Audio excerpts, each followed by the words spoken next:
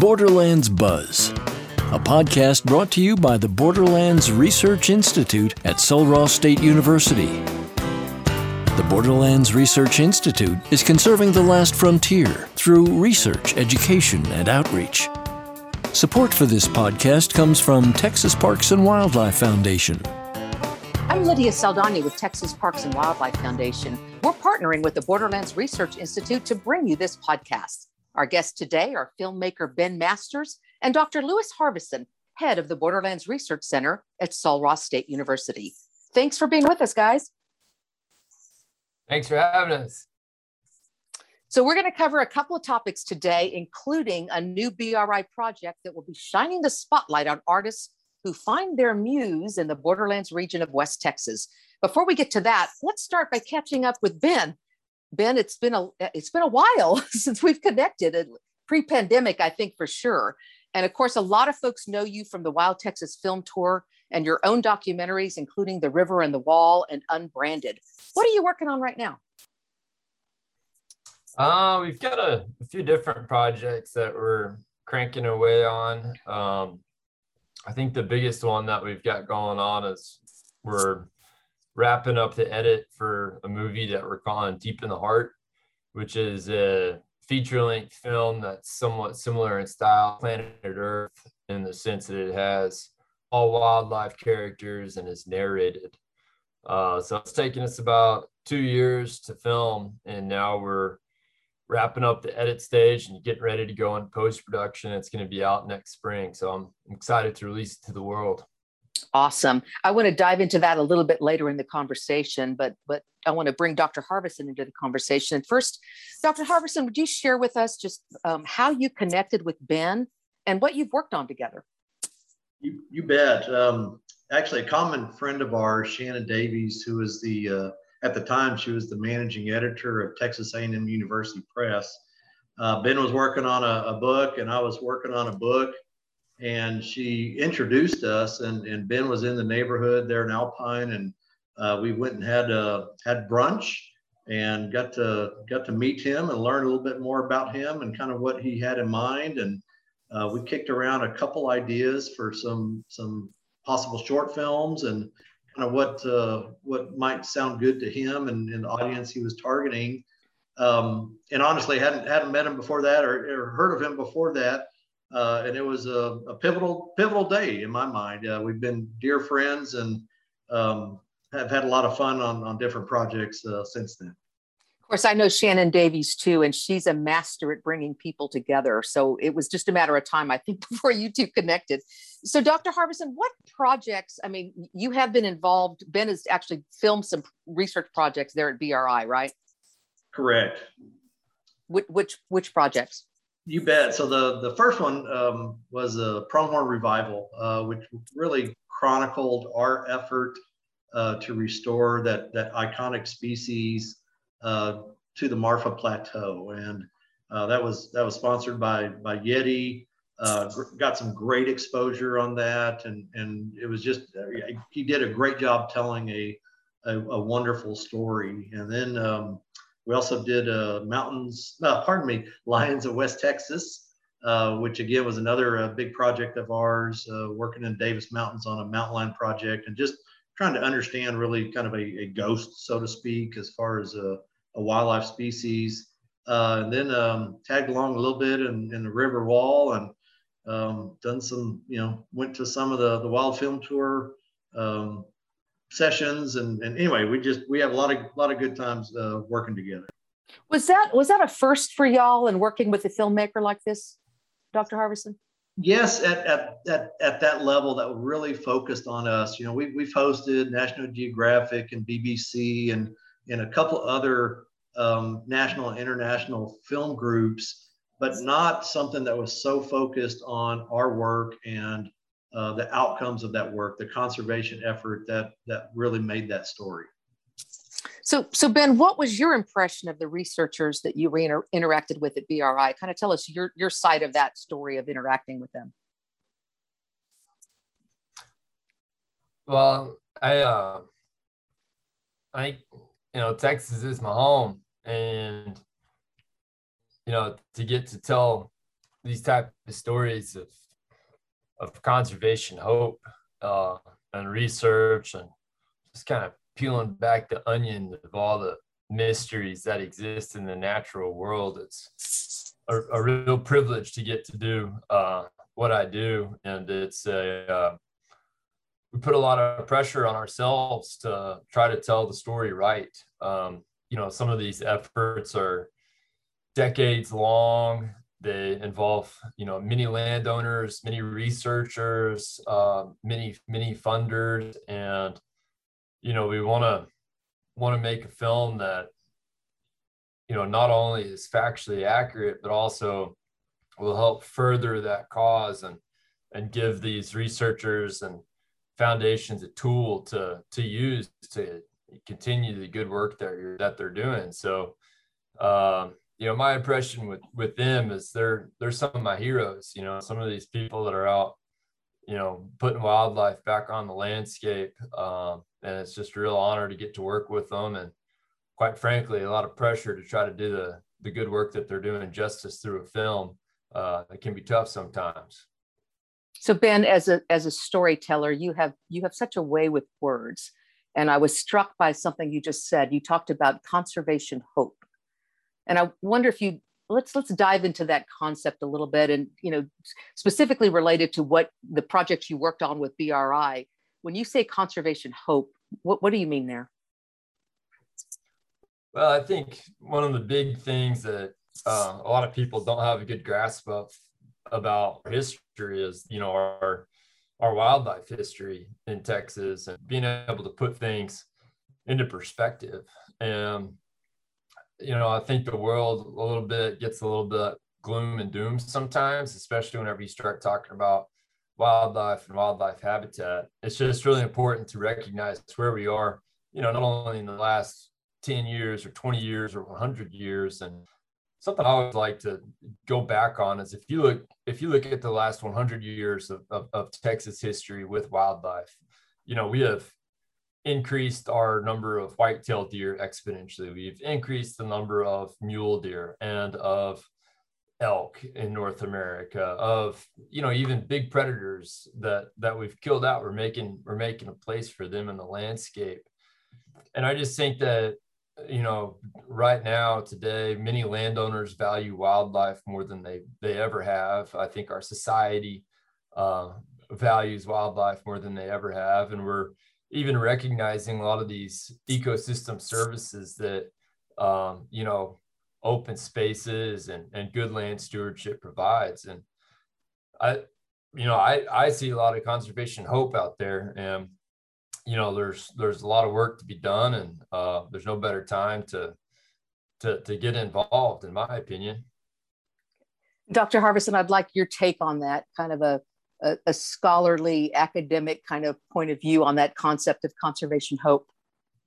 Well, I think maybe that's why Ben and I get along so well. Is I'm cut from the same cloth. I think I look at the glass half full. That's just how I am. I'm an optimist by heart, a skeptic by training, I guess, as a scientist. But there are so many good things going on in the conservation world, and they need to be shared. And I think that's really Ben's niche, is telling really good stories about that. And then if you go to one of those wild film tours, the energy in those audiences is addictive. I mean, it is.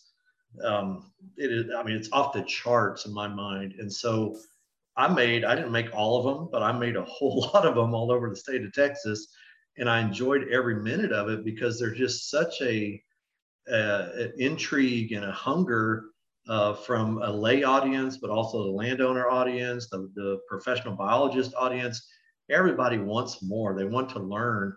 And, I can get up and I can get a PowerPoint, and I could probably put some people to sleep pretty quick. But to be able to put something, like you said, a decade study into a 7-minute film that shows the fact that it's a full contact sport, and there's hope. I love that. I mean, I'll eat that for breakfast, lunch, and dinner every day. And of course, Dr. Harbison, outreach is part of the mission statement of BRI. And why is it important to get the word out about the research, and how has this type of outreach helped you in meeting your mission? Well, great point. Outreach is one of our legs of the three-legged stool: research, education, and outreach.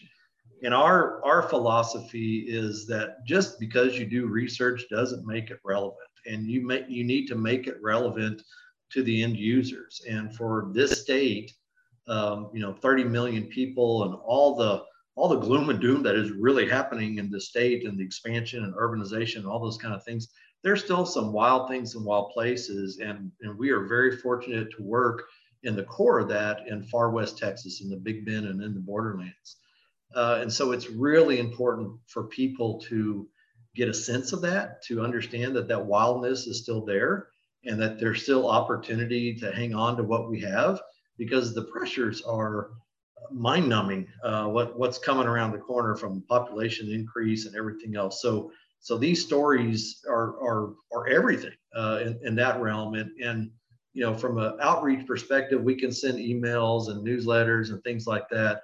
But I promise you, there is nothing like a good film that tells a story for people to understand and relate to, and pull on their heartstrings and get them to think about how they can help. And that's one thing Ben does in the Wild Film Tour, is he really puts those people on the spot and say, what are you going to do about it? And whether that's donating for a raffle for a Yeti product, or reaching out and putting websites of different conservation organizations that they can be a part of, he really connects the lay audience in particular with these conservation strategies. And it's just a beautiful thing. Yeah, Ben is good at putting people on the spot, right? So Ben, what is the latest? Dr. Harbison mentioned the Wild Texas Film Tour. Of course, the Parks and Wildlife Foundation has been involved with that. I know the 2020 event was virtual. Will there be a tour this year, virtual or otherwise? What's up on that front? So the 2020 tour was virtual. It was successful. It was it kind of opened up our eyes to virtual, but there's no replacing an in-person event and the energy it creates. So for this year, I do not have one planned. I've been so focused on creating a feature-length documentary that I haven't made enough short films to do one. And there hasn't been a lot of other filmmakers that have made enough to host a tour. So I would love to, but it's going to be next year in 22, whenever we release our Deep in the Heart feature-length film. That'll be our next big kind of conservation tour and getting butts in theaters. And that movie's going to be good. And that timing should be just right. So that's awesome.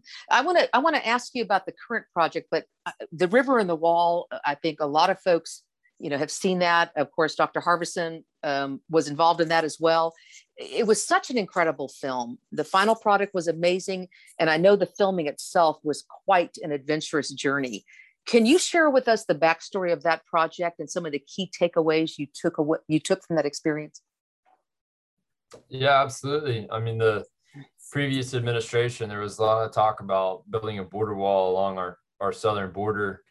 And, in my opinion, there's spots where it makes sense, and there's a lot of places where it doesn't make sense. But to people who've never been to the border, I just wanted them to realize that, the Rio Grande and the Texas-Mexico border, it's not just a black line on a map. So we made a film that took people there. It was about 5 friends that journeyed the length of the border using canoes and horses and mountain bikes. And it was a visual portrait of the Rio Grande, and honestly kind of a celebration of the borderlands, and just kind of invited people to come into that topic and look at how a border wall wouldn't affect just immigration, but also how it would affect private property rights, how it would affect wildlife movement, some of our biggest public lands in Texas, and just become more familiarized with that landscape. We took an approach to the film, recognizing that it was a very hot political topic, and tried to, respect all viewpoints as well as we could. And I'm really proud of that movie. And I think it's a tribute to the Rio Grande. And there's a lot of people that watch it and will come to us afterwards and say, like, I had no idea there was canyons there. And I always try to tell them, just, hop in the truck, drive down. I think it's cool on screen. Go see it for yourself. Yeah, of course, I don't think there's any bigger cheerleader for the Borderlands than Dr. Lewis Harbison. So, Dr. Harbison, what was your impression of that film, and what do you hope people take from it? Well, I enjoyed it. I had the privilege of watching it with the cast and crew at South by Southwest a couple of years ago, and for me it was emotional. I mean, it was just such a beautifully orchestrated story, and the cinematography was just off the chart, and it transcended not just the biology and the natural history of the region, but it also brought in real political issues that were being kicked around and kind of dismissed, and brought in cultures, and just anyway, it was just so well done. And it very proud of Ben and the crew and everybody that worked on that. And it is a region of the country, the world, that people really undervalue. And yeah, there's some cultural challenges and definitely political challenges associated with it, but you can't just throw all that away. You got to address it. And so you need new ideas, you need new approaches, and even now with kind of an increase in activity, it still needs attention, and it still needs a diplomatic approach and solution than again some of the rhetoric that was shared previously. So, Ben, I want to let's dive into details of your latest project. You mentioned it at the top of this podcast. You mentioned the timeline that it's coming out next year. What have been the high points for you so far in the production, and what can people look forward to seeing? You're gonna have to come to find out. Give us the teaser. So what it is the film has 12 different wildlife storylines, and it kind of loosely follows the flow of water through Texas from where our rivers are born, and then how they flow through different ecoregions of the state, and then go out into the bays and estuaries, and ultimately the Gulf of Mexico, and kind of how that larger Texas ecosystem fuels, one of the most important migratory stopovers in the Western Hemisphere, and, attracts some of the most incredible wildlife with some of the most incredible waterfowl and songbird migrations on Earth.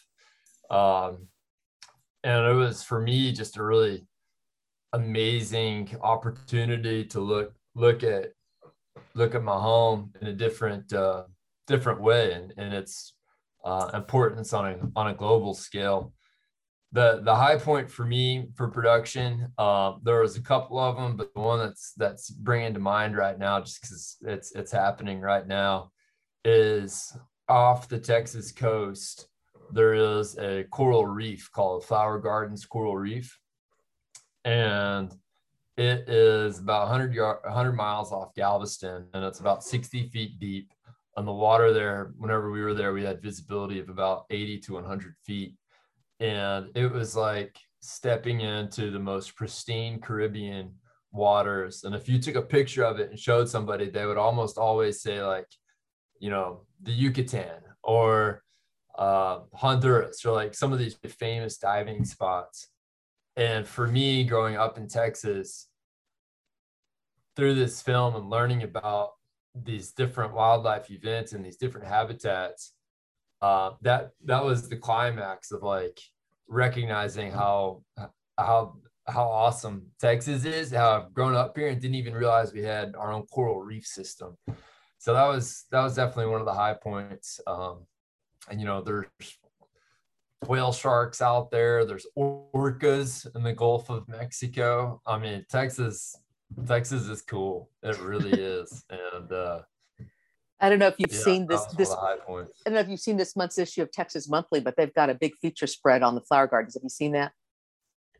No, somebody sent me a text message. Yeah, you might want to check that out. It's pretty cool. Yeah, absolutely. Yeah. So Dr. Harvison, Ben's body of work so far, right? He's not done yet, but his body of work is a great example of how nature inspires art. Tell us about the new BRI initiative to showcase artists. You bet. So one thing that we realize in working with Ben and working with other artists in the region is really just how important their work is in really opening the eyes. I think, again, the layman is what I keep coming back to, is just the average citizen is being able to see a beautiful film or a portrait or good photography, even on social media, whatever that is, and be inspired and be intrigued and to follow that interest and inquiry and to find out more and how that really fuels conservation and awareness for really the wild things and wild places that all of us love and really what we stand for at the Institute. So we've been kicking around this idea of highlighting artists over the next year or two that really speak to that really carry the conservation message to that next level through their artistic works. And Ben is obviously our lead artist in that list of ours. And it makes sense because of all the work he's done and all the things he's done to help us. And so we're really excited about kicking that off. So it's really exciting for Ben to be our first one out of the chute. So Ben, why did you want to get involved in this? What does BRI's work mean to you? I just do what Doc tells me to. Hey, me too. How about that? Not always, Ben. Not always. Not always. But I'm just honored that you guys would choose me to be one of your featured artists. I mean, the West Texas is very special to me, especially the Big Bend region. So just happy to be involved. And I studied wildlife biology at Texas A&M, and instead of going down the more formal routes of research or land management, we went into communications and film. And I'm just happy that our skill set and my team can be of service to Doc and everybody else. Awesome. Well, Ben, we cannot wait to see your next project. Really looking forward to that. And Dr. Harvison, do you have any closing comments as we wrap this up? Well, just I guess to the listeners and obviously we're excited about Ben's work and all the artists out here, and really just want to pay homage to all of you and for what you stand for and the exposure that you provide the Big Bend, because the Big Bend is not just on the way to anything. It's a destination. You choose to live there, you choose to go there, and it's really the work of Ben and all the others. And even going back to Big Bend National Park, it was Eamon Carter and others that really helped put Big Bend on the map. And it was through pictures and stories. And that's exactly what these artists do, is they portray through their works what the Big Bend is and all the wonders that surround it. That's a great note to wrap this up. Thank you both so much for taking the time to be with us today. Thank you, Lydia. Thank you, Lydia. Borderlands Buzz is brought to you by the Borderlands Research Institute at Sul Ross State University and sponsored by Texas Parks and Wildlife Foundation. Find out more about our work at bri.sulross.edu.